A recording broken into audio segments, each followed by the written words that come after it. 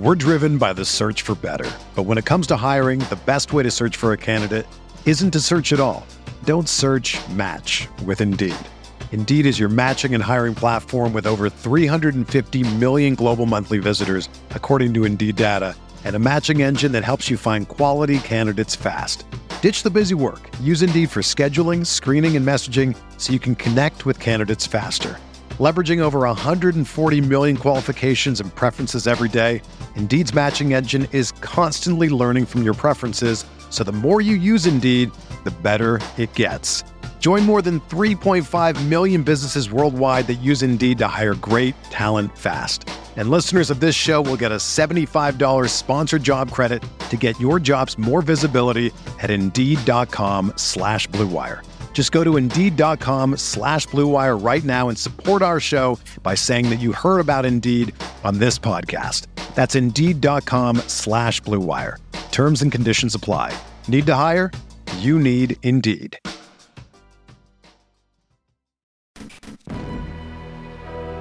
Oscar Robertson, Lou Alcindor. What a year it has been. The Bucks are the world champions.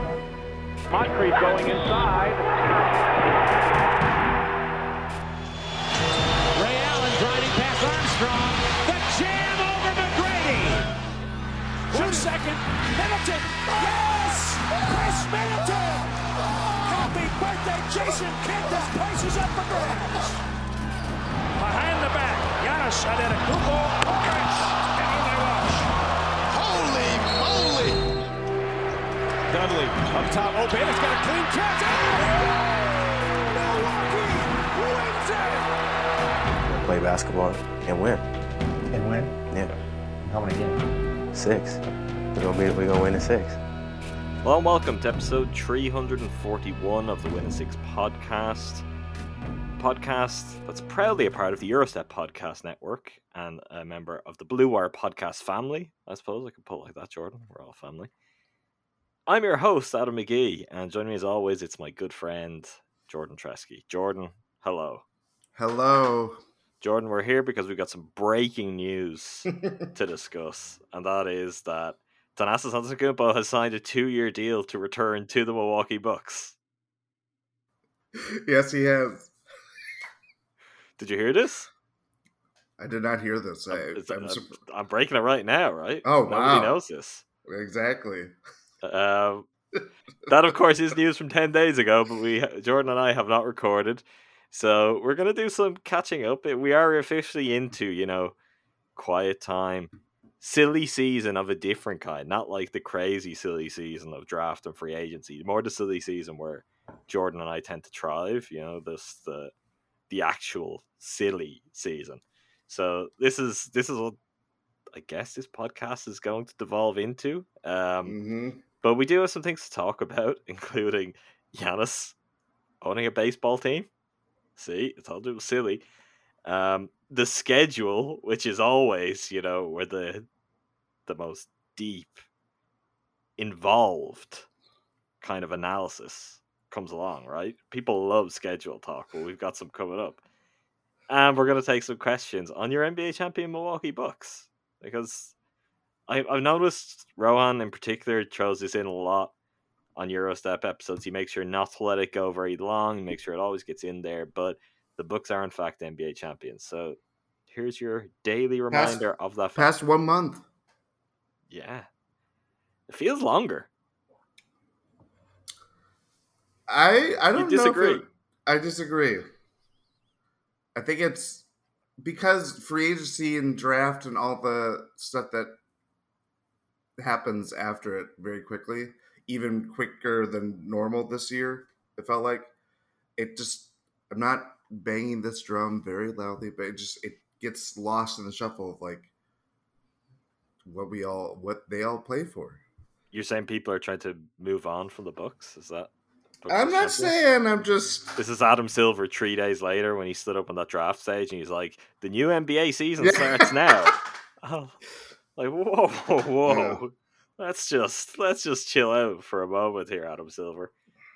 But yeah, look, there's been a lot has happened since then. I think that's where I'm coming from. That it feels quite a while ago. Summer League happened. We talked about the first two games. We then both proceeded not to watch any more of it. So No. that's Summer League for you. Plus, Yorgi got hurt for one of them, right? He didn't Yeah, play. which is when my interest really. I was like, I'm not catching up now.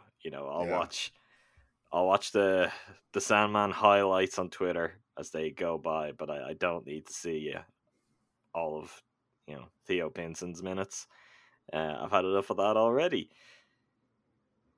Where do you want to start? Should we do the big news? The big brew? Okay, well let's go there first. I've kind of got this is maybe where the meat of the podcast is going to be, because I've got some questions. It's going to be really all on your shoulders. I got one big Jordan. question.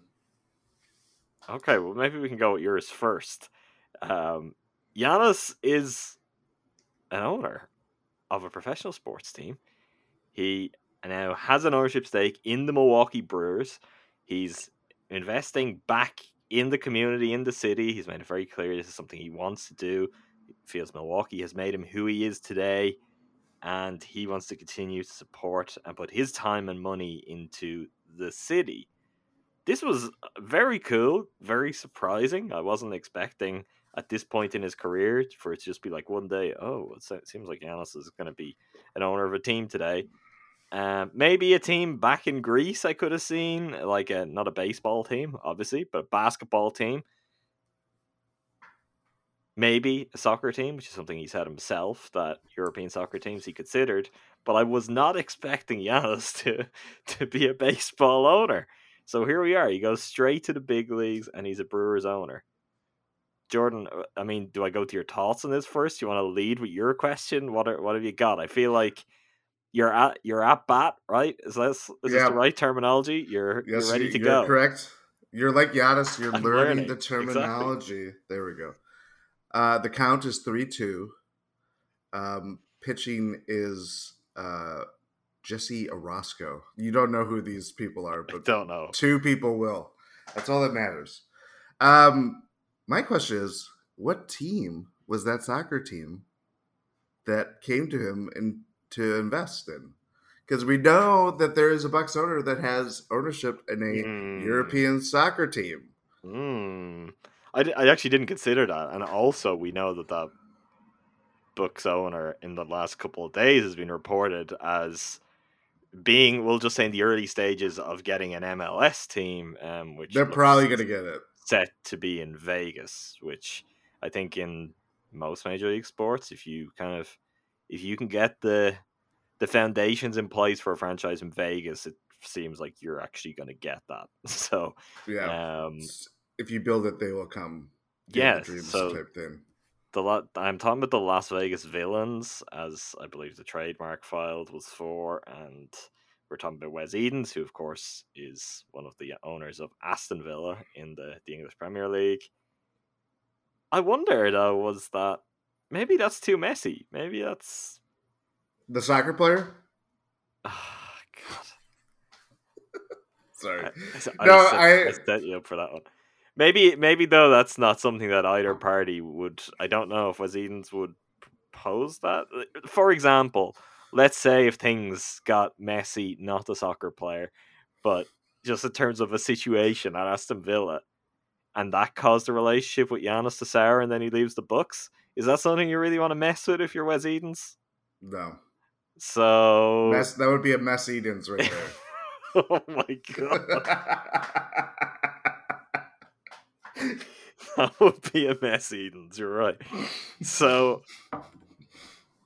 I don't know if that was necessarily. I was more thinking the likes of Olympiacos or Panathinaikos, one of the big soccer clubs. Does he also own? Because the gym that he played at for Philathikos, is that how you?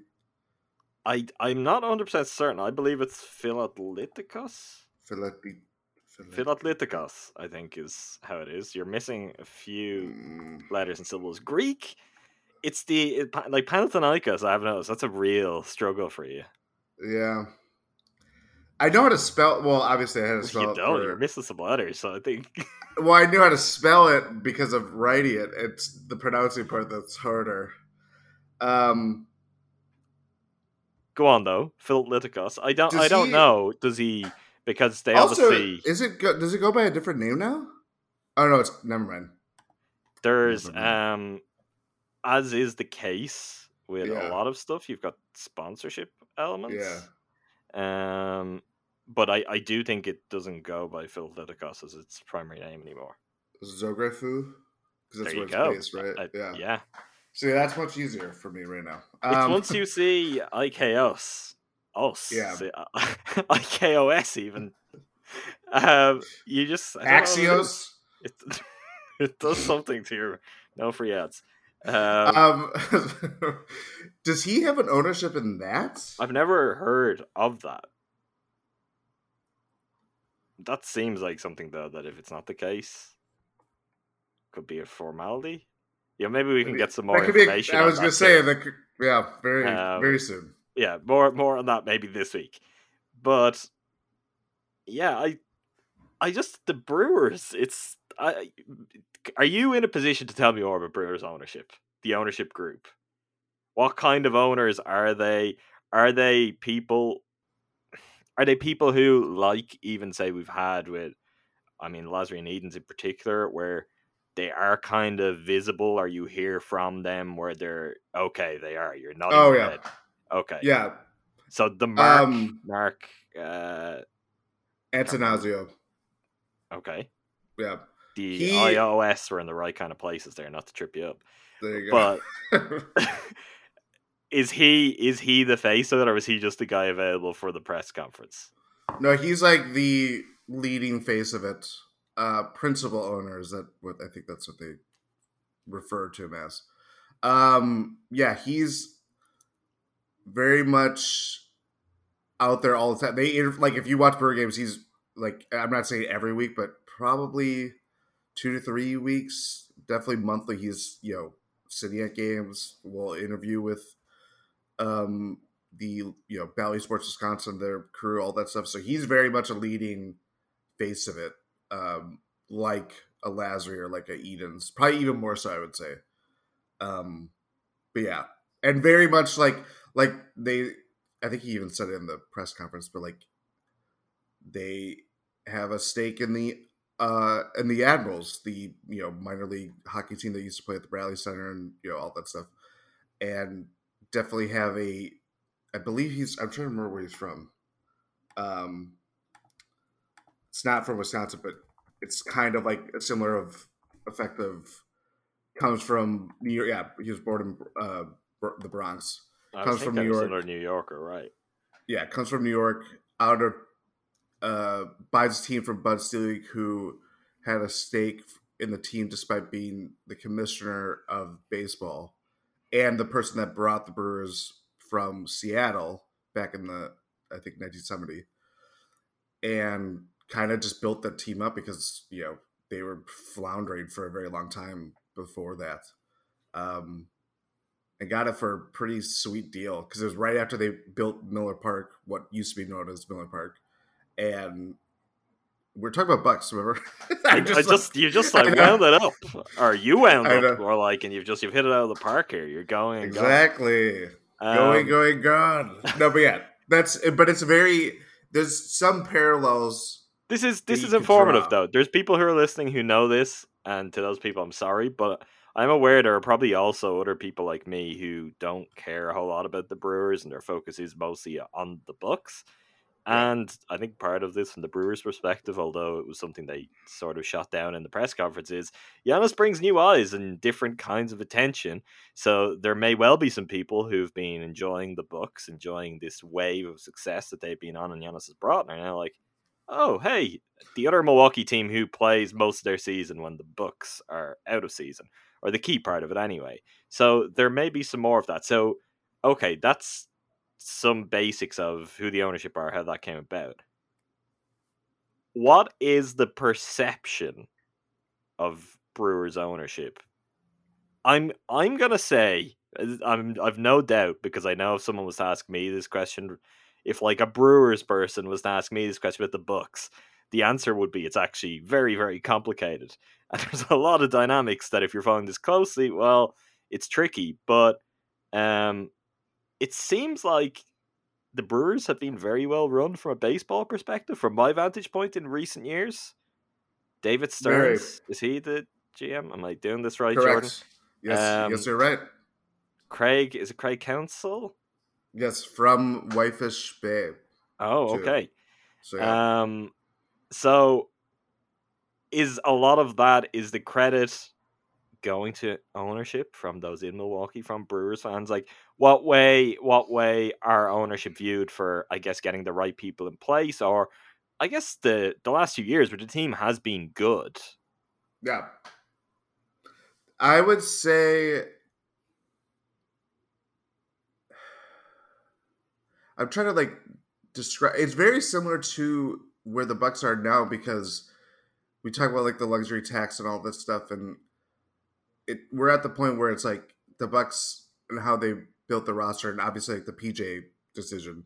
It's all based on money, and baseball is they don't have a salary cap, or obviously, so it's basically like, how much do you want to build? Like, do you want to spend on your roster? And despite being the smallest market team, which sounds crazy when you have like team like the Tampa Bay Rays, who it's a bigger market, but their stadium situation has been in flux for a very long time. Same with like the Athletics, which is kind of crazy because they're just such an established franchise. But the Brewers, like, I think their payroll is over $100 million for this season, which is pretty. It was not like that for a very long time. It obviously comes, with the territory when you have good players like Christian Yelich, and you're spending money on, people that stay for, franchise stars. So yeah, I would say it's in part, a lot of the success goes to Stearns and Counsell. They've been together for, I think, 6 years, but Thanasis has been the owner for 17 years, 18 years now. Was what he kept making reference to. Yeah. Yeah. And they've been consistently, it's gone up consistently for much of that time, to this point where, I think they went to the playoffs the last 4 years, went to the Game 7 of the NLCS and lost to the Dodgers 3 years ago. Like, it's still like, and this might be their best team, which sounds crazy, but they've just been really good this year. So yeah, it's I think when it comes to like money and all that stuff, like if you get down to like the nitty gritty stuff and like players that they may have not brought back in recent years, there's like a few examples that can come to mind, but baseball is just so very like stark and clear about like when decisions are like financially based rather than like the NBA. They could be like, oh, we could say like he wasn't a culture fits, or yes, like all that stuff. Whereas baseball is just like, no, we just don't want to pay him. Yeah, lack of a salary cap removes a lot of the coded language. I mean, that's you see the same in the world of international soccer. I'm more than familiar with. It's like it comes down to, okay, who's got the deepest pockets, who's prepared to go into them, and who's not, like, at a certain point. So, okay, I get that. So, what I've established and what I thought was the case, and you've made it clear, Giannis is joining a pretty good situation here. Like, as in, for this to be your first experience of this, it seems like he's really landed on his feet. Oh, yeah. I would definitely think so. And there's still, like, I think there was rumblings that they kind of want to do what the Bucks have done with like the Deer District, and the Packers have. I'm not saying the Bucks did it first. Packers were building up. They have like their Titletown district, which is like, I mean, it's Lambeau Field. All that stuff is pretty, given how small of a town that is too. Like everything's geared toward the Packers. But I believe there was some stuff that I saw that they want to try to do that for the Brewers. It's gonna be quite clunky to kind of do it because they're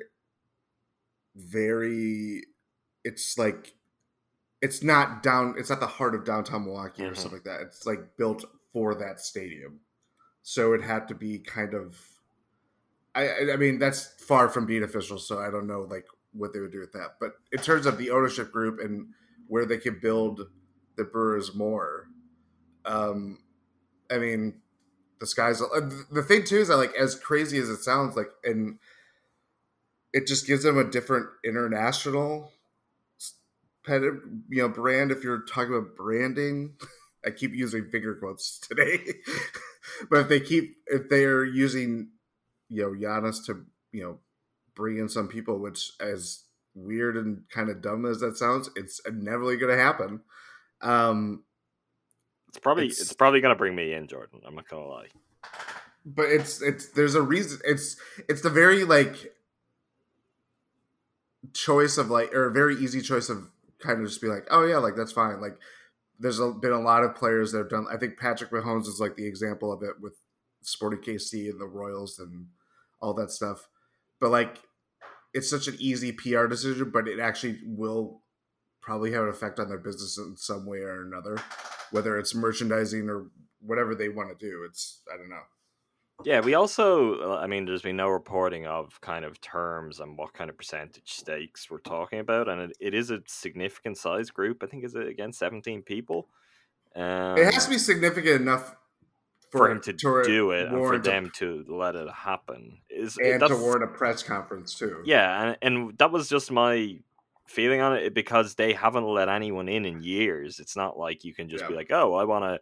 They're very choosy about it, and...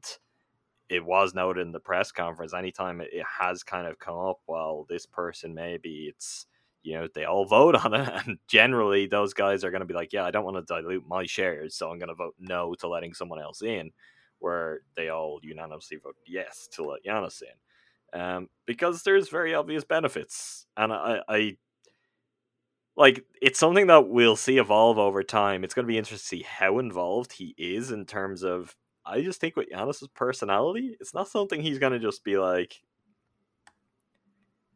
I'm not saying he made lots of jokes about, having to fight the urge to get involved in personnel decisions, but I think Giannis is really going to want to know what's going on.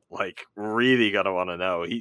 What we know about him as a competitor, what we know about him in terms of how frugal he is with his money as well, if he's invested in this, he's going to want to know exactly how it's doing. And when it comes to, we're paying this much money for this, he's a guy who's going to have questions. He's shown, he's spoken, and there's enough evidence out there to be like, yeah, Giannis isn't just going to be like, yeah, sure, let's do it. I'm here.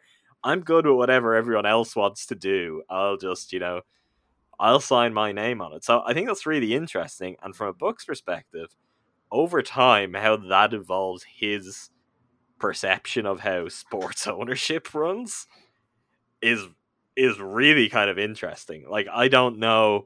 I'm sure there's an element of, oh, this is great, he's investing in Milwaukee, which he is, that the current Bucks ownership group would feel. I'm certain it's also crossed their mind, though, that, oh, he's now going to be very much inside another organization, see how that works, see how other things work. And he may well come with some new opinions and some very well-informed opinions, not opinions that could be dismissed out of hand, about ways you can run a team. I think that's just kind of a fascinating strand of this that maybe a lot of people haven't given a lot of thought to yet, because it's just a cool thing. But as time goes on, this is something that it's like getting the experience of going to another team and being a star, in terms of the access and the knowledge he'll have if he wants it, except he's still a Buck, but he can apply that. It's a very, very interesting dynamic that's going to be something that I think we'll have to watch play out over time. I mean, who knows? Maybe it sets the stage for him to amass more earnings and maybe have a stake in the Bucks after he's retired. I would assume that's his plan. It has to be. If he could do that right now, I'm sure he would have done that right now, and they would have done it for obvious reasons. That is not a thing that you could do as an active player. But this is the fact that it could have been, he could have invested in a soccer team in Greece or whatever. The fact that he was like, no, I want a sports team in Milwaukee. And to get to, I guess, some of the really kind of interesting details for this too, he reached out to them in the bubble, being like, I want to invest in a team in Milwaukee. It seems like there wasn't a whole lot of suspense about the Supermax. Whether he was letting anyone know that or not, he was very much, well, this is where I want to be, this is where I'm staying. And to me, that indicated things would have had to go. Things went very badly in the bubble. things, I don't know Things how went badly in the disastrously offseason, too. that too. You know what I mean? Well, they did get Drew Holiday. I know They it could have did, been but, better, and it yeah. was a very public. It's not the kind of situation you want going into that, but they got Drew Holiday, which is they could point to. Well, there was a major problem, and we solved that one. But it seems like the scale of disaster would have had to be off the charts for Giannis to even stop and think and be like, maybe I don't sign this, and I look and see what it's out there a year from now. That's the thing that to me was the standout. It's like I didn't personally doubt it. I remember we had these conversations. I don't think you ever doubted it. You maybe got to a point where you were wavering a little. It did drag on a long time. I think towards the deadline, I was getting a little little nervy. Who exactly. wouldn't? Yeah. Well, exactly. But it seems like it was, it was a done deal as far as Giannis was concerned. This is where he wants to live. This is where he wants to raise his family, as he continues to say. And I mean, now it's very difficult to envision that changing anytime, really, kind of ever. I mean, not to take the foot off the gas in terms of feeling the pressure of having to do things right by him and be in the right position and make the right moves, but I think there's a lot of good faith, and you've done the thing which, if he didn't have that, that's where it really gets. As much as he has continually, I mean, from the moment he stepped off the court and he walked into the media room post Game 6, and he's talking about, it's an addictive feeling. I want to do it again. I want to do it again. I do think that feeling is different from if you just never won it and you're dealing with all of the weight that hangs on your shoulders of, he hasn't won one. He might have 2 MVPs, he might have 4 MVPs, but he can't get over the line when it matters most. So that's the thing in this too. It's the commitment to Milwaukee. Look, we've seen another notable, an MVP athlete in the state of Wisconsin who has invested in another Wisconsin pro sports team, and it hasn't necessarily guaranteed anything in terms of his happiness or his long-term future. But this said a lot, and a lot more than we'd really heard from Giannis about his decision, just in terms of what went unspoken. It didn't seem like something he would do. I mentioned before, we see with Patrick Mahomes, LeBron has a stake in Liverpool. Granted, that's out of the country. It's not necessarily Cleveland based. I have heard LeBron talk about Liverpool too, and yeah, I'm hoping Giannis does a bit more homework. Puts the work in. But I swear there was another kind of. Again, well, I mean, also Chris Middleton has a stake in an NBL team. There's been more examples of this. It's not just former players that do this now. It's current players that kind of see the landscape of international and domestic sports teams. But it just didn't seem like something that he would do. At least to maybe I'll rephrase it. I didn't think he would do it to this degree so soon. Where he's already amassed I have this up right now. A lot of money. He's going to have, by the end of his Supermax contract, it'll be $335 million. In purely contract earnings. Purely contract earnings. That's not Nike. Now that is gross. That is not including taxes. So yeah. But the Nike earnings and all of that other stuff is likely just as significant, if not more. Especially now. Yeah.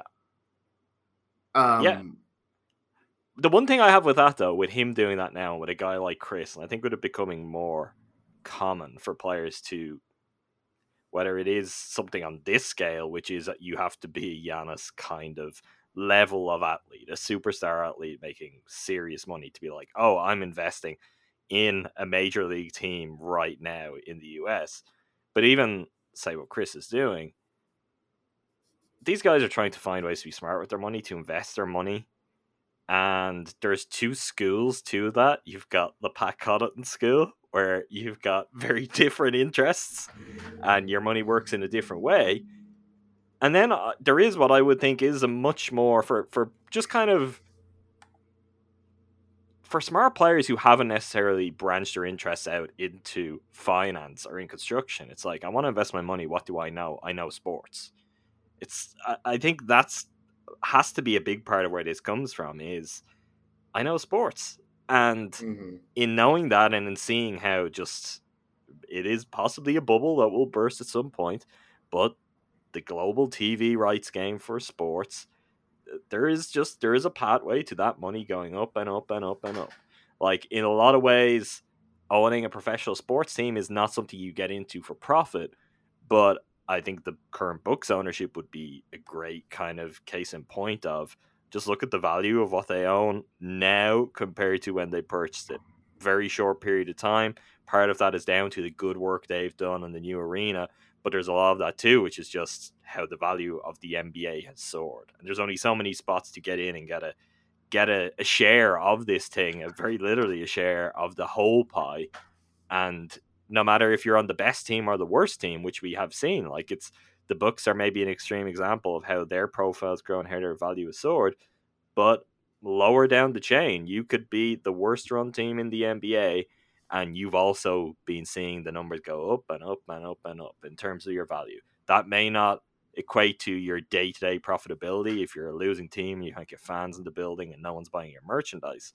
But in terms of what you could sell it for, in terms of if you want it out, what are you going to get? Are you going to get your money back? Are you going to get your money back and then some? I think that's something that as an investment would make sense for a lot of players. And also, it's like a trophy. It's cool. Yeah. If Giannis wants to go and he can go to the owner's suite and be at Brewers games all the time during the off season, like, that's cool. He'll love that. Everyone in Milwaukee will love that.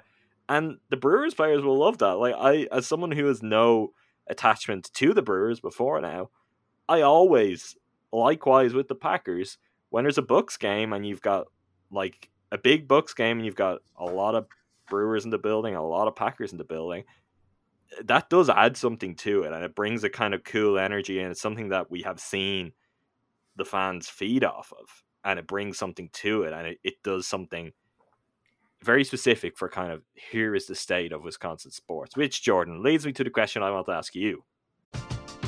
We're driven by the search for better, but when it comes to hiring, the best way to search for a candidate isn't to search at all. Don't search, match with Indeed. Indeed is your matching and hiring platform with over 350 million global monthly visitors, according to Indeed data, and a matching engine that helps you find quality candidates fast. Ditch the busy work. Use Indeed for scheduling, screening, and messaging so you can connect with candidates faster. Leveraging over 140 million qualifications and preferences every day, Indeed's matching engine is constantly learning from your preferences, so the more you use Indeed, the better it gets. Join more than 3.5 million businesses worldwide that use Indeed to hire great talent fast. And listeners of this show will get a $75 sponsored job credit to get your jobs more visibility at Indeed.com/Blue Wire. Just go to Indeed.com/Blue Wire right now and support our show by saying that you heard about Indeed on this podcast. That's Indeed.com/Blue Wire. Terms and conditions apply. Need to hire? You need Indeed. Is this, or are we entering some sort of golden period for Wisconsin pro sports? I was just about to say this. I think we are in it. We're smack dab in it. It's been... I know it's obvious to say that we're in it because the Bucks won a championship, and championships, particularly outside of Green Bay, have been few and far between. But, like, it's there for the Brewers, it seems like. Whether that ends up being this year, next few years, they have the open title window, the kind of window we've been used to discussing. That seems to be there for the Brewers. Mm-hmm. Packers' situation is a little bit more murky, but in the here and now, they still have Aaron Rodgers. Anything can happen, right? Yeah, they went to the championship game the last 2 years. Both ended in varying degrees of heartbreak and embarrassment. But yeah, I mean, we'd have to go a long time, if it exists, to when all three teams were at least above 500. Does it exist? I don't think so. Because the Packers, when the Bucks were like the 80s with Marcus Johnson, all that stuff, That was when the Packers were at their worst. Dear, right. Oh, yeah. Brewers went to the World Series in 82. Didn't make the playoffs for 26 more years. In part because the playoff system has changed over the years and they didn't have a wild card and all that stuff.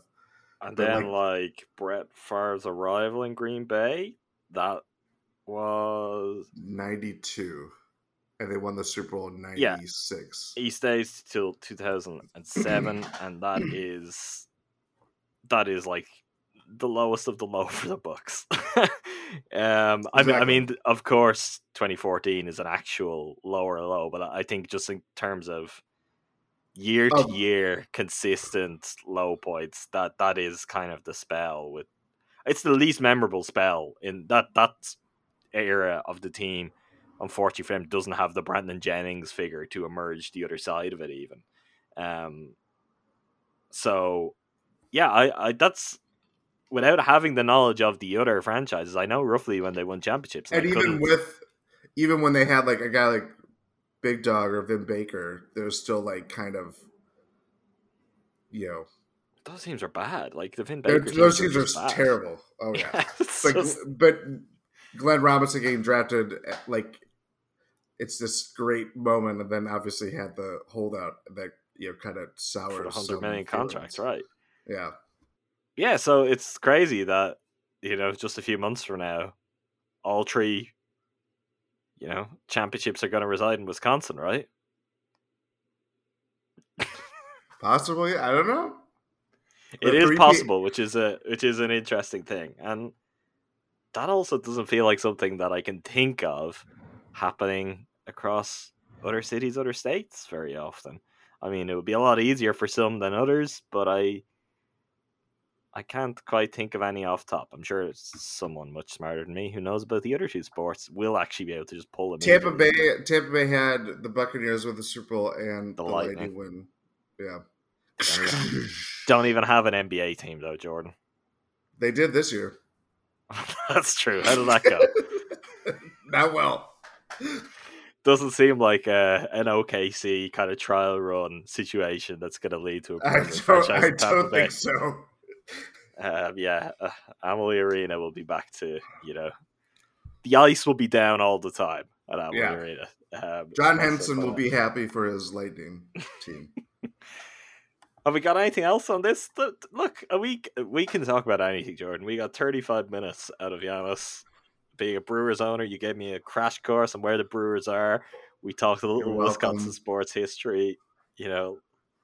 Let's keep moving. The other big Antetokounmpo deal. Thanasis is back. Alex won a summer league championship. He did. They're all champions now. Maybe more in Jordan's mind than anyone else's. Would a summer league title be on similar footing to an NBA title? I don't know. That's the three-peat that I want. People were starting to... I'm moving right past that. Yeah.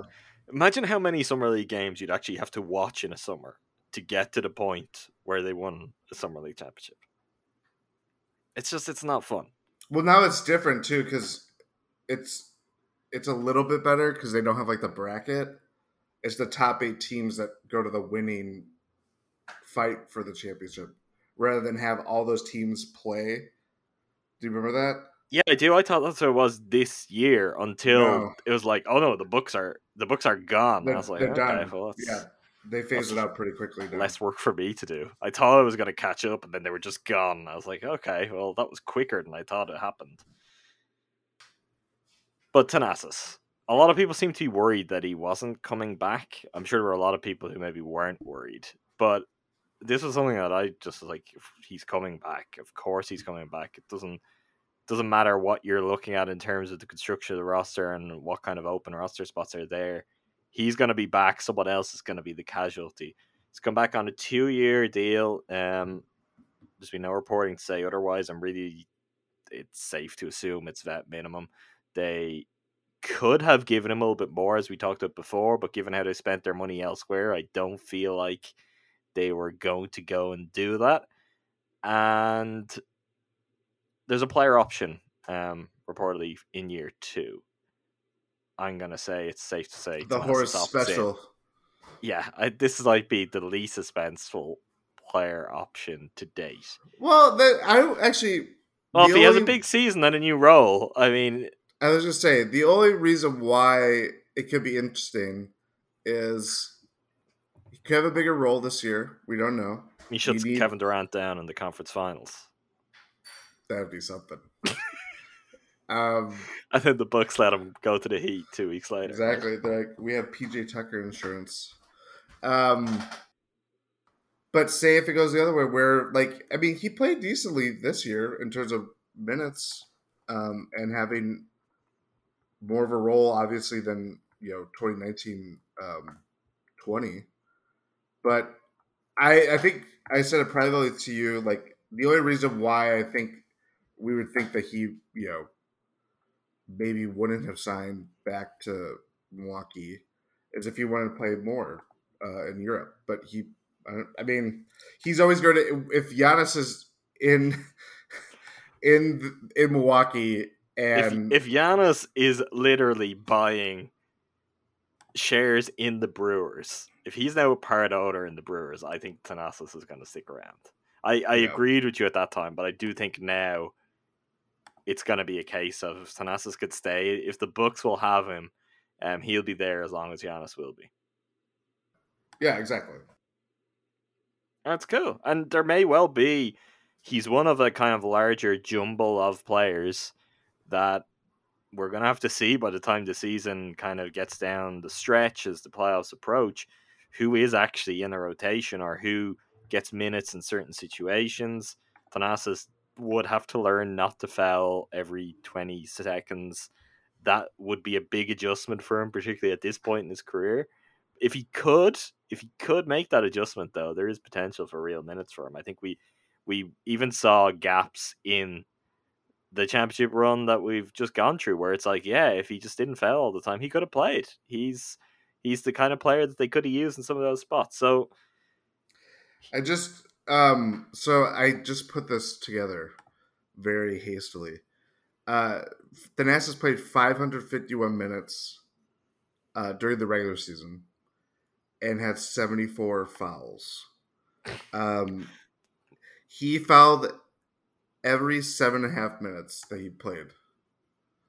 That's pretty good. In terms on the Miles Plumlee scale that we used to do, long-time listeners may remember, I don't think Miles was ever that prolific. No, not at all. Maybe we need to track Thanasis on that front next season. 45 playoff minutes, 12 fouls. I don't even need you. That's not even 4 minutes per foul in the playoffs. So yeah, I guess I could need to improve on that. I guess I could do that with PJ too, as much as I love PJ, but I don't think it would quite compare to Thanasis, but yeah. Look, I think there's a chance for him to play. Whether he can take it is going to be dictated by those kind of numbers that we just rolled off. All right, the other thing, I know the thing that we're all so excited about is the NBA schedule has been released for next season. In one sense, I mean, that genuinely, of course, everyone's excited to see the Bucks get their rings, to see a banner raised at Pfizer Forum, to see them take to the floor for a season as NBA champions and go looking to repeat, go looking to defend and retain that title. Most of this, though, is just, we'll all deal with it when it comes. It's like, oh, they're playing the Hornets on Wednesday? Great. But, sorry, Andrew Snyder. Andrew's invited me to Charlotte for... The Bucks play the Hornets twice in 4 days in Charlotte. So, who knows? Maybe I'll find a way to get to Charlotte. I think I need to get to Milwaukee first. But the Hornets just came to mind. What the season is actually going to start on for the Bucks, I'll be honest, Jordan, is kind of thrilling. I'm on board with this. The Bucks are going to open up against the Brooklyn Nets. Tough game to start the season. Maybe the Nets blow the Bucks out by 40. Honestly, I wouldn't care because the Brooklyn Nets are going to have to stand and watch the Bucks get their rings. And that to me is sweet, sweet music to my ears, Jordan. What do you think James Harden's going to be thinking when the Bucks are getting their rings? Oh my God. What did he say? What was it? At full strength, nobody can beat us. I'm just going to leave it at that. Oh. My dear boy, James. It does not matter. This is what... Okay, whatever. This is going to be... They're never going to be at full strength. They're never going to be at full strength. James Harden has broken down... How many times has this been, like... Granted, this has been the worst of it. It's happened a lot in the last couple of years, in part because I guess that's what happens when you play like 46 minutes per game and your long usage stretches is like for a long 40% before Westbrook came. Like, he was their engine for such a long time, and it's naturally good. He's going to break. How old is Harden now? I would have said like 32. He's 31. Yeah, actually, no, he's going to be 32 on Friday. No, Thursday. Sorry. Does that mean we're both right? Basically. He's played over 30,000 regular season minutes. Plus 4,800 playoff minutes. That's a lot of miles. You're not even talking about KD, who's obviously had his very serious injury issues. Kyrie Irving, who has like recurring injury issues. Yeah, and he's smaller and slighter. Like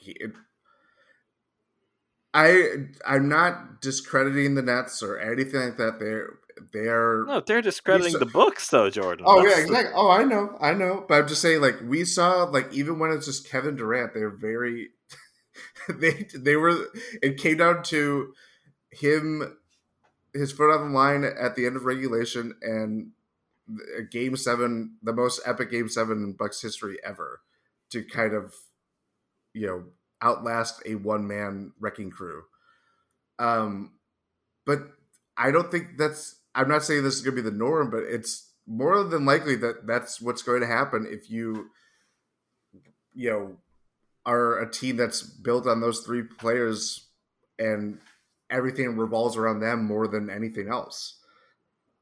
The other thing with that is if we are to assume, and there's a chance anyway, because this is kind of how the NBA works, so it's particularly when you get guys at that age, those miles on the clock, that year to year they may never get all three of those guys or key supporting cast or whatever all healthy in the postseason and at their best when it matters.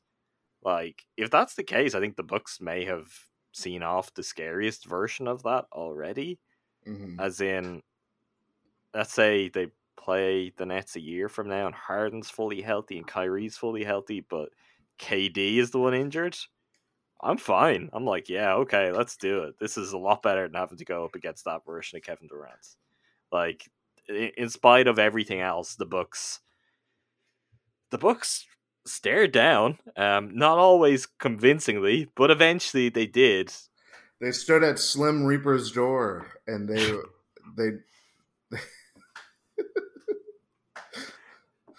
they did. That wasn't quite Mess Eden's level of funny for it. Nothing can top that. Mild spit take. The idea of opening the season against the Nets is fun, regardless of the fact that the results could be a tough one, particularly after the emotional highs and the distractions of pre-game, to then lock in. I mean, if you could get your ring and watch the banner go up, and then they actually beat the Nets on opening night, well, that's a lot of fun. But I think and you got the Heat right after too. You got PJ. Is he next? Is that next on the schedule? Oh, I didn't know that. Mm-hmm. In Milwaukee? At Miami. But it's still going to be... And right after that is Bryn Forbes. Bryn Forbes' revenge game. We got all these revenge games. Bryn Forbes in... At San Antonio. Okay, so neither of those guys are going to get their rings then. No. But it's a nice little tour. I mean, I don't Bryn know. Will get his a week maybe after. They do get their rings then, and they get ovations. I think it's better at home. to hold it all. Yeah, it's better to hold it all for the home games. PJ's will be December 4th. Bryn's is going to be October 30th, which is the week after the first Spurs game. So they get the Spurs games out of the way. Yeah, okay. Well, that's definitely interesting. Christmas Day, Jordan. Christmas Day, the Milwaukee Bucks will play the Boston Celtics. What's going on here? I mean, I don't have an issue with this because I think it's giving the Bucks signing vaulted it over Philadelphia. I think it's a nice Christmas gift the NBA is giving to the Bucks. I just don't quite understand why this would be the decision they'd make. I don't know. I don't. I mean, I'm sure we'll see a bounce back Celtics team this year in some fashion. It's hard to get any worse than they were last year, but it's still a little bit puzzling. Ben Sullivan, maybe that's when he receives his ring. I don't know. Do the Celtics come to Milwaukee before then? I don't believe so. Yeah, possibly not. And two, this is what the third straight 1:30 Christmas Day game for them, right? Have the others been at the time? I thought we'd won earlier. What the Knicks game was to start it off in 2018, and then I wish we'd get one later. Just for me, they're never going to do it. It's never in a good time for me, just to be like. Plus, it's going to be reserved for West teams. Yeah, of course that is. But the Bucks could play a West team sometime. Like, maybe an NBA Finals rematch. Doesn't that seem like a good idea? We've often seen them on Christmas Day. What we haven't necessarily seen is the champions play like a group of down and outers. It's like. Mm-hmm. I don't know. Maybe the Celtics will be better than we think, but the Celtics have had an unusual offseason with some different things that have happened, and it doesn't seem like the most exciting game. But hey, key takeaway is the Bucks are playing on Christmas again. They are playing at home on Christmas again. There was a long time where the idea of that was something that, Bucks fans couldn't even imagine. So the fact that it's happening again is a big deal. And none of this, just like the championship, none of it should probably be taken for granted because the time will come where there could be like another 20, 30 year gap from all of this. Yeah. Yeah. All right, you ready for the mailbag, Jordan? Let's do it. From at MK Robert, where's Bud's extension?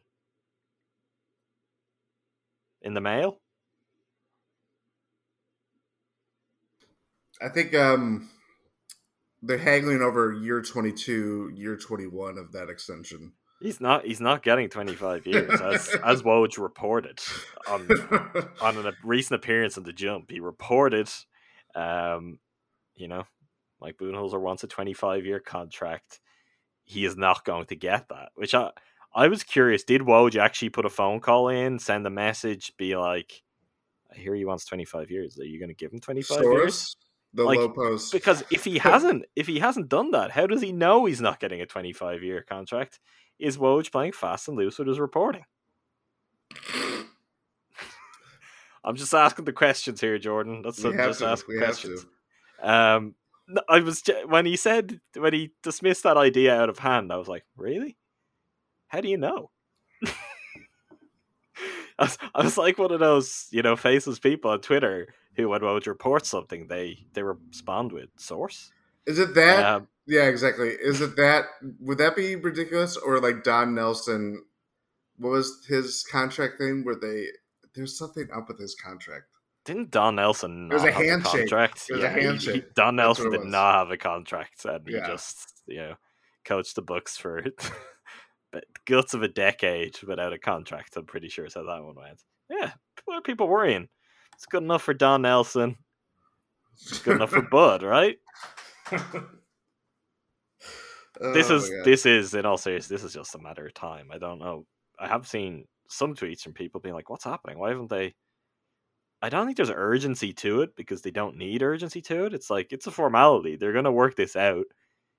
They may be famous last words. Just when I said it, I felt a little bit anxious about. These are the Bucks after all. Some things have changed, maybe some other things don't. But I really do believe this is just a formality. Oh yeah, Bud probably. Never mind. I was gonna say he probably took up those Rick Carlisle rumors. He's like, give me another year on this one. give me an extra year instead of the 7-year offer that they're probably offering. No, I'm joking. Yeah, it's a formality. We all know. We talked about this at the time of the Nets series when things are looking very bleak. And we wanted Bud out, or we looked at Rick Carlisle as a shiny new toy and all that stuff. But they're not going to go into a lame duck year with Bud. That much is clear. He just won a freaking championship. So yeah, it's a matter of time. The only complication on this is years, because I'm sure Bud will want 5 years, which is probably the most security you're realistically going to get in the NBA. And maybe they're what about 3 years? There's no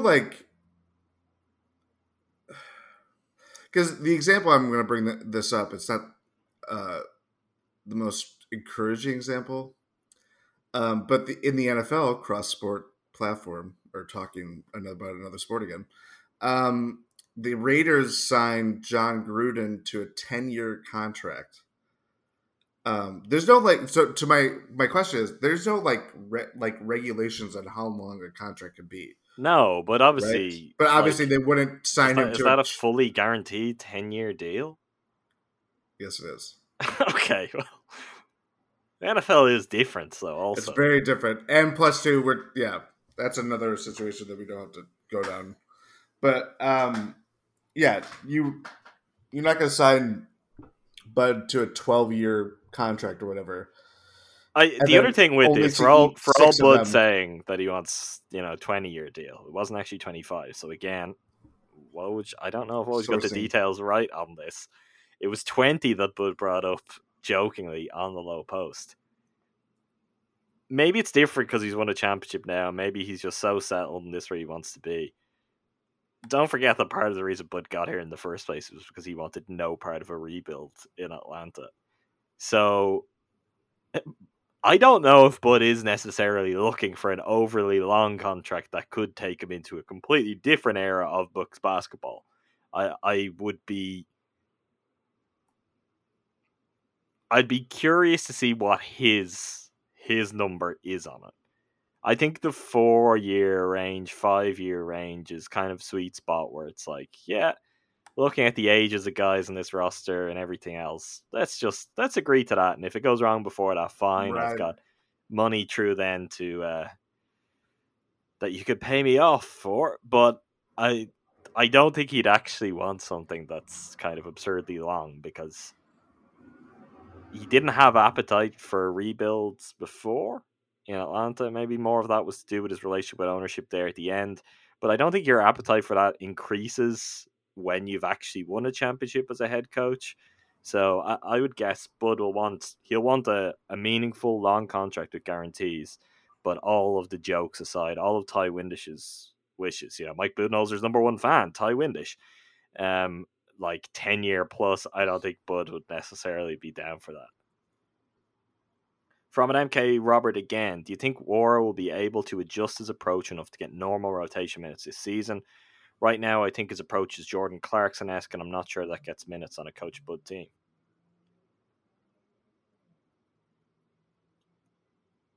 I think part of the appeal of Jordan Wara is that he can be that kind of Jordan Clarkson-esque player. Also, prepare to be shot down about this. If we wanted to rewind the clock back, part of my concerns about Bobby Portis when the Bucks signed him was that he was a Jordan Clarkson player. Just a different position. So maybe that probably wasn't a comparison made at the time or the most obvious, but that's what Bobby was coming to Milwaukee.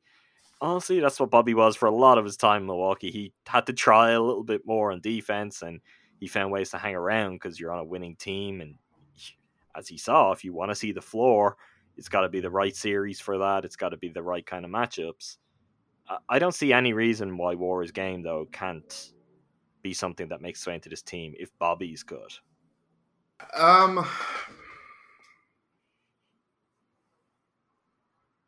I'm trying to, because I do agree. I think that is obviously. I'm not saying that's going to be a ceiling, but his defense, while he gives effort and all that stuff, is just never going to be polished enough to be um, something you're encouraged by or anything like that. Like it's obviously the barrier for him to have a place in the rotation. Is the offense going to be that good enough to overcome that? There's potential there. We know what he is. He's a microwave scorer. He gets hot in a hurry, but it's also, how does that fit next to? It's one thing to, look really good in the Olympics, look good in summer league, all that stuff. Granted, the level of competition, both examples is not like the Olympics are the Olympics. I mean, yeah, exactly. But what is that going to look like when you're playing against or playing alongside Giannis, Chris, Drew, if it comes to that? Bud didn't really play a lot of all bench lineups like he did the previous 2 years prior to last season. So that's where it kind of gets.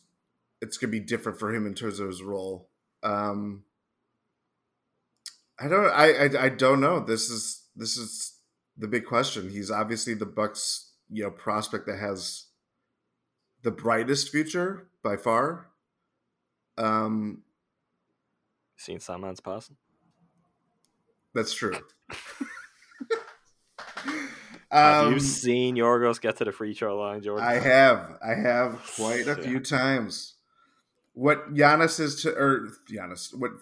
is to fouling Yorgos is to free throw line trips. Maybe they could get together and have a conversation and learn a little bit more about both sides of the whistle. Maybe that's the answer for Thanasis, Former teammate, knows him well, so True. He could be like, this is how I draw fouls. Here's how you give away fouls. Let's synergize this thing and come up with a better solution for everyone.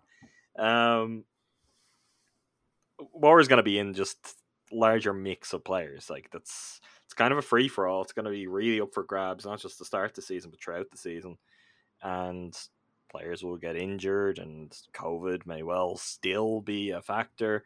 And when opportunities come for players in the kind of 2-4 jumble that the Bucks have for minutes, I think you just want to be ready to take your opportunity. And Jordan Moore is a player who can do that. Like, we know he can get hot and have a few good games, and it may just take doing that and you vault yourself over some guys. Yep.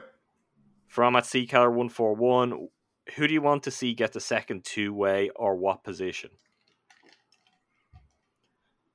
Right now, as things are, I want a big. You want big? Yeah. Really? Big. One, you're talking to me, so of That's course. True. Yeah. But also, they haven't addressed like what happens backup center. It's like you've got Brooke, you've got Bobby, you've got Giannis. Are you playing? Like, are you relying on Thanasis to play a lot of the four?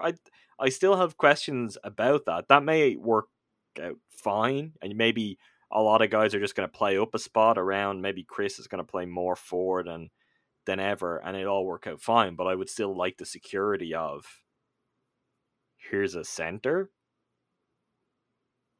Bobby at the 5 is.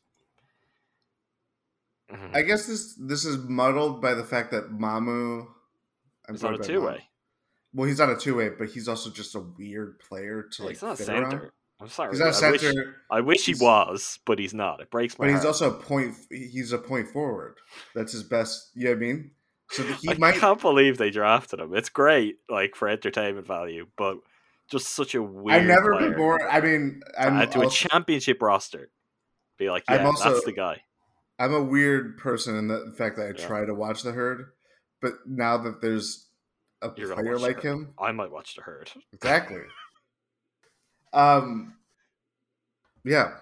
They needed someone with like name above the marquee box office value to bring basketball back to Oshkosh. Sandman's it. Yeah. Sandman is going to bring the house down. The Nomination Arena, now known as the Sand Pit. Ooh, that is good. I like that. There we go. Thomas Hayden Church in Spider-Man 3 couldn't do it better himself. My God. So yeah, that's where we want our two. I don't know who to answer the question. You reacted when I said a big, so you're thinking of more guard or wing. Yeah, I'm always just more take a shot on a guy that you think could be something down the line of that could fit more that way. Just because, like, Giannis is a big, even though he has Sandman-like qualities. Wow.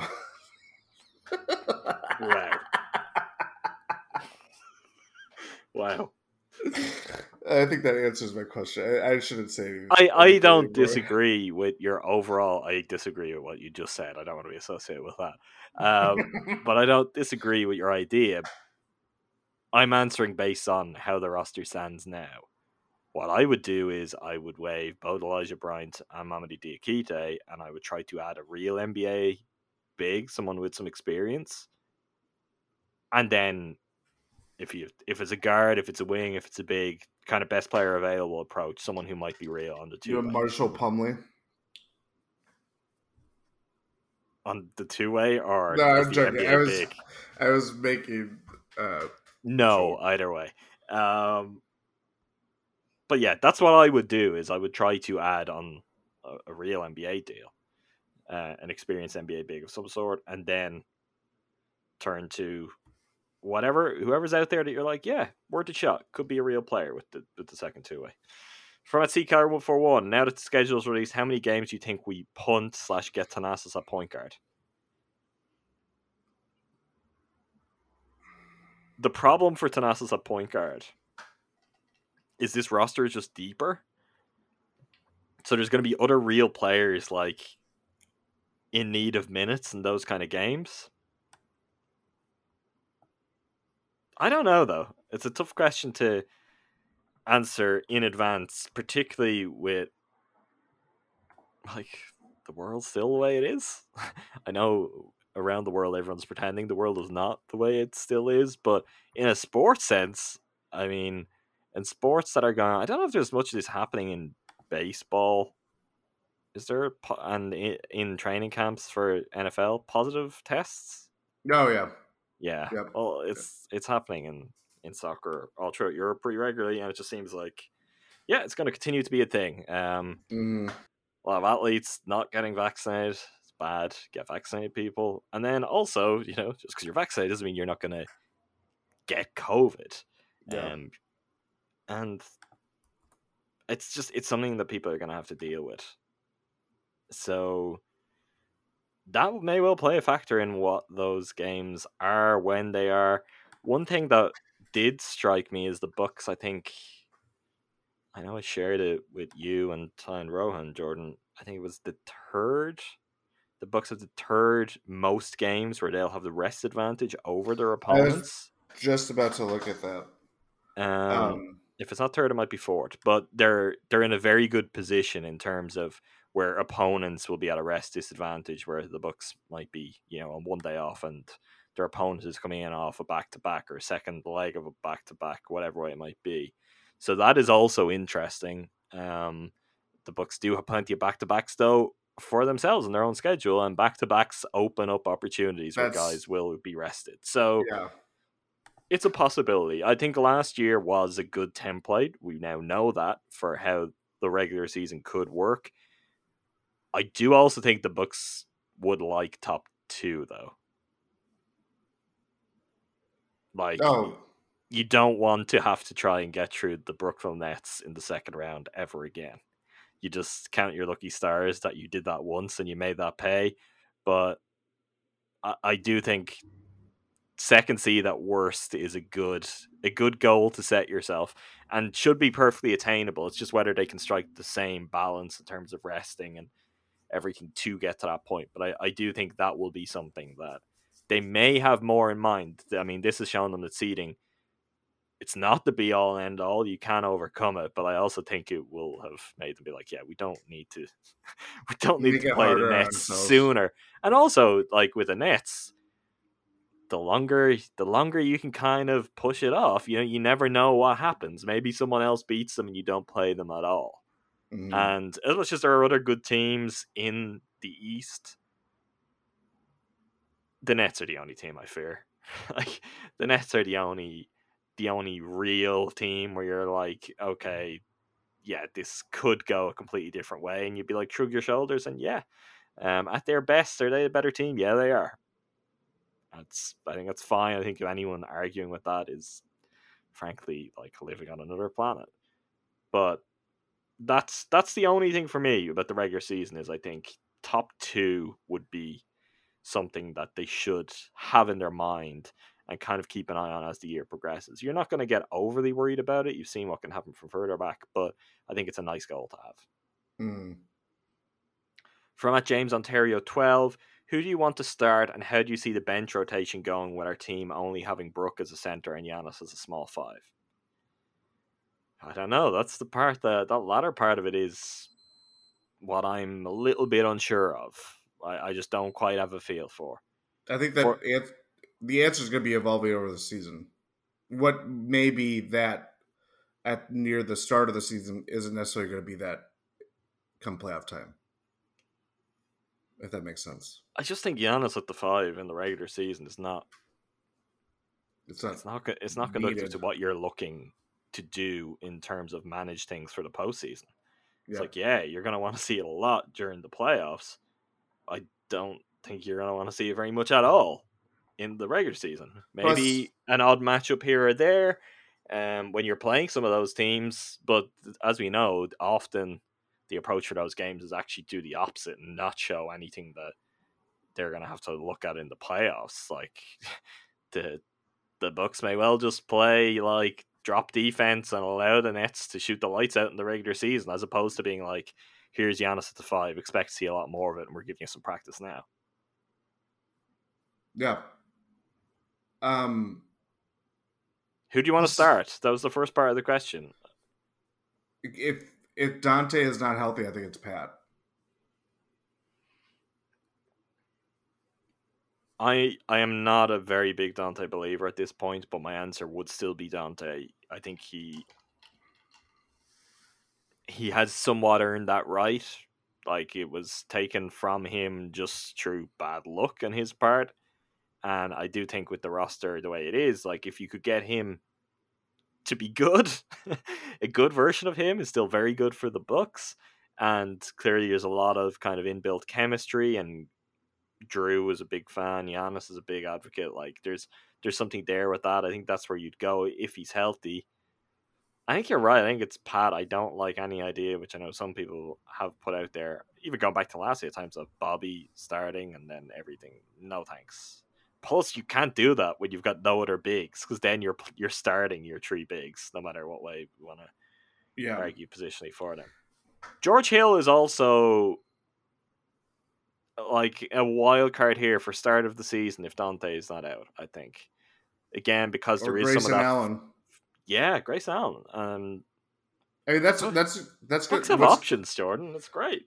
That's what's going to be interesting in terms of like how things shake out with their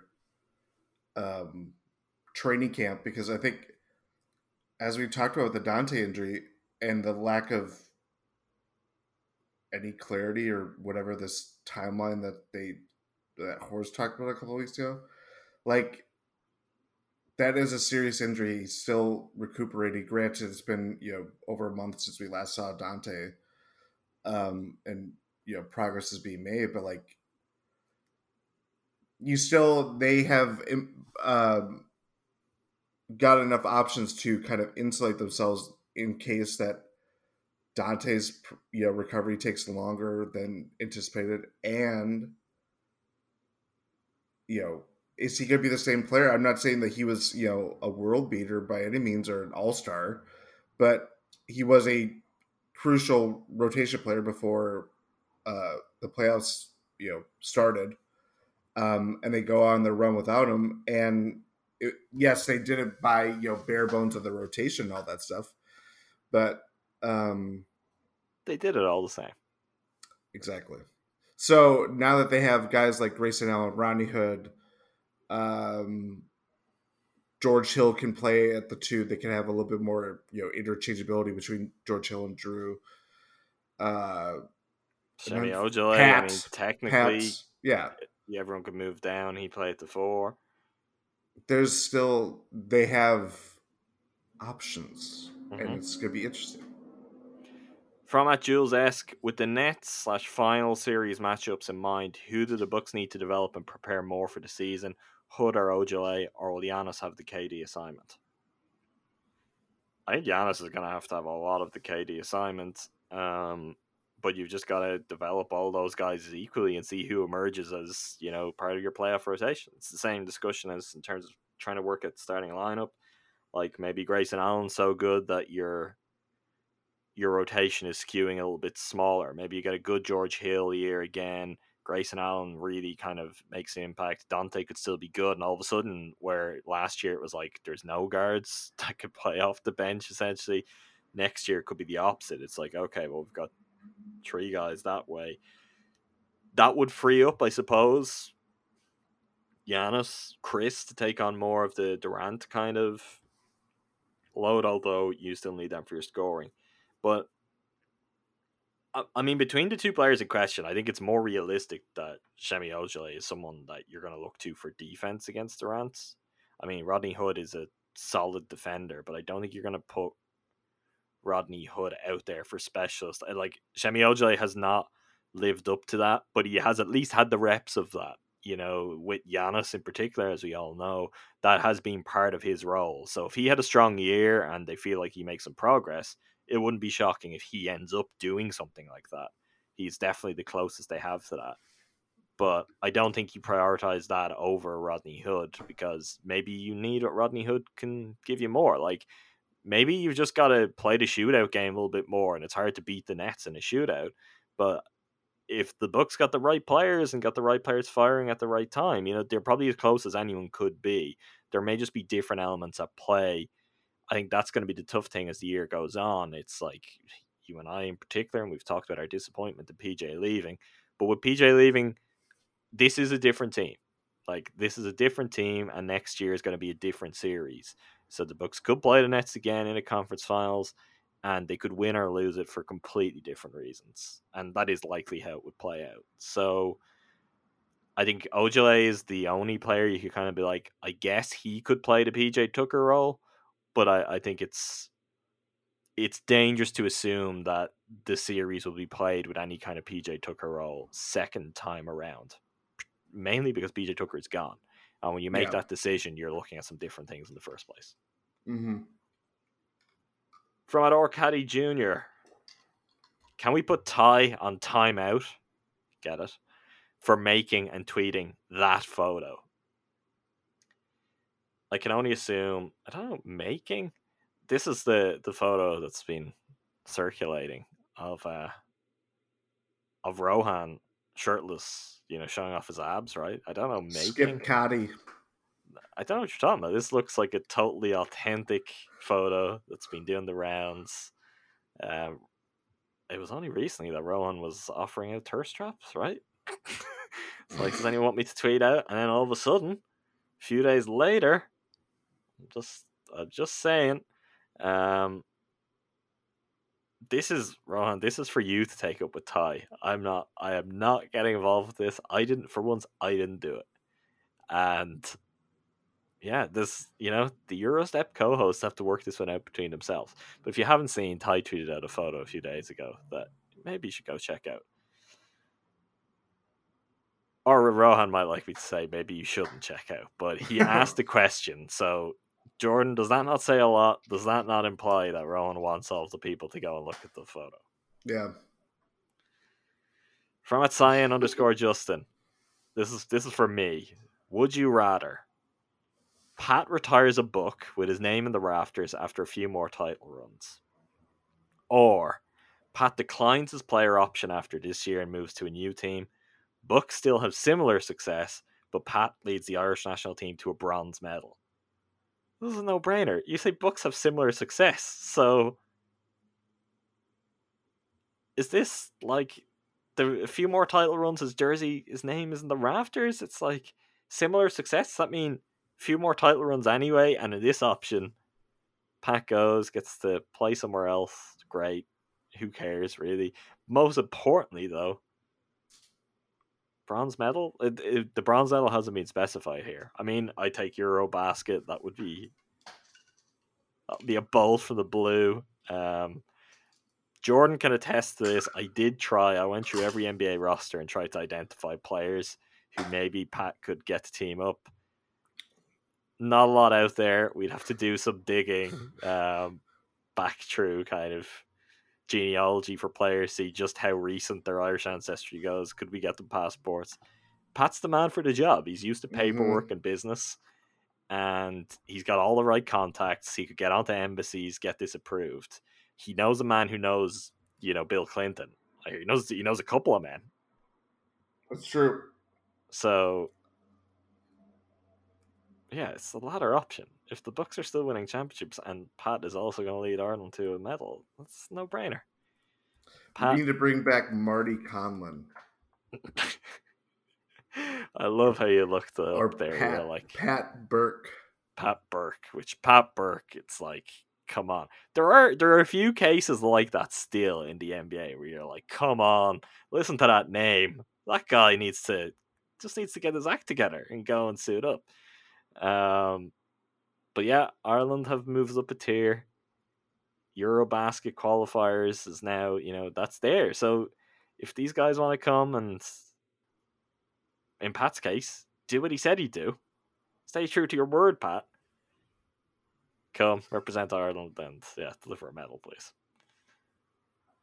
My standards aren't actually that high. That's very unrealistic. Get to Eurobasket. That would be cool. Yeah. Get to a tournament. That would be fun. You see what happens when you get there, but get there first. All right, Jordan, have you got anything else other than urging Pat to play for Ireland? No, I think that's it. All right, then. You'll hear from us and Ty and Rohan again very soon with a special guest. I won't tease it anymore because it's been teased enough and people listening probably already know. And if they don't, maybe the mystery will be what gets them hooked to check back for the next one. Mm-hmm. So, new episode coming in the next couple of days anyway that you will all want to check back for. So, make sure to subscribe wherever you get your podcasts. The Eurostep Podcast Network, that's where you'll find all of the Win in 6 episodes, all of the Eurostep episodes, and all of our crossover Eurostep Podcast Network content. Leave reviews, ratings, 5 stars only. That will get Ty or Rohan to read them out. They love it. They really love it. If you can make an inside joke about Ty, he really loves that. Most people tell Rohan he's great. Maybe they could compliment the photo, right? Maybe they could just a permanent record, Jordan. They could leave reviews about Rohan's abs. I don't know. It's just an idea. But yeah, we'll be back again very soon. Thanks again to all of you for listening. Thank you, Jordan. Thank you.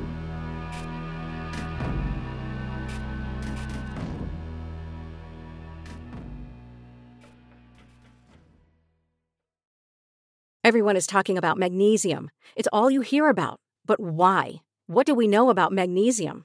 Well, magnesium is the #1 mineral that 75% of Americans are deficient in.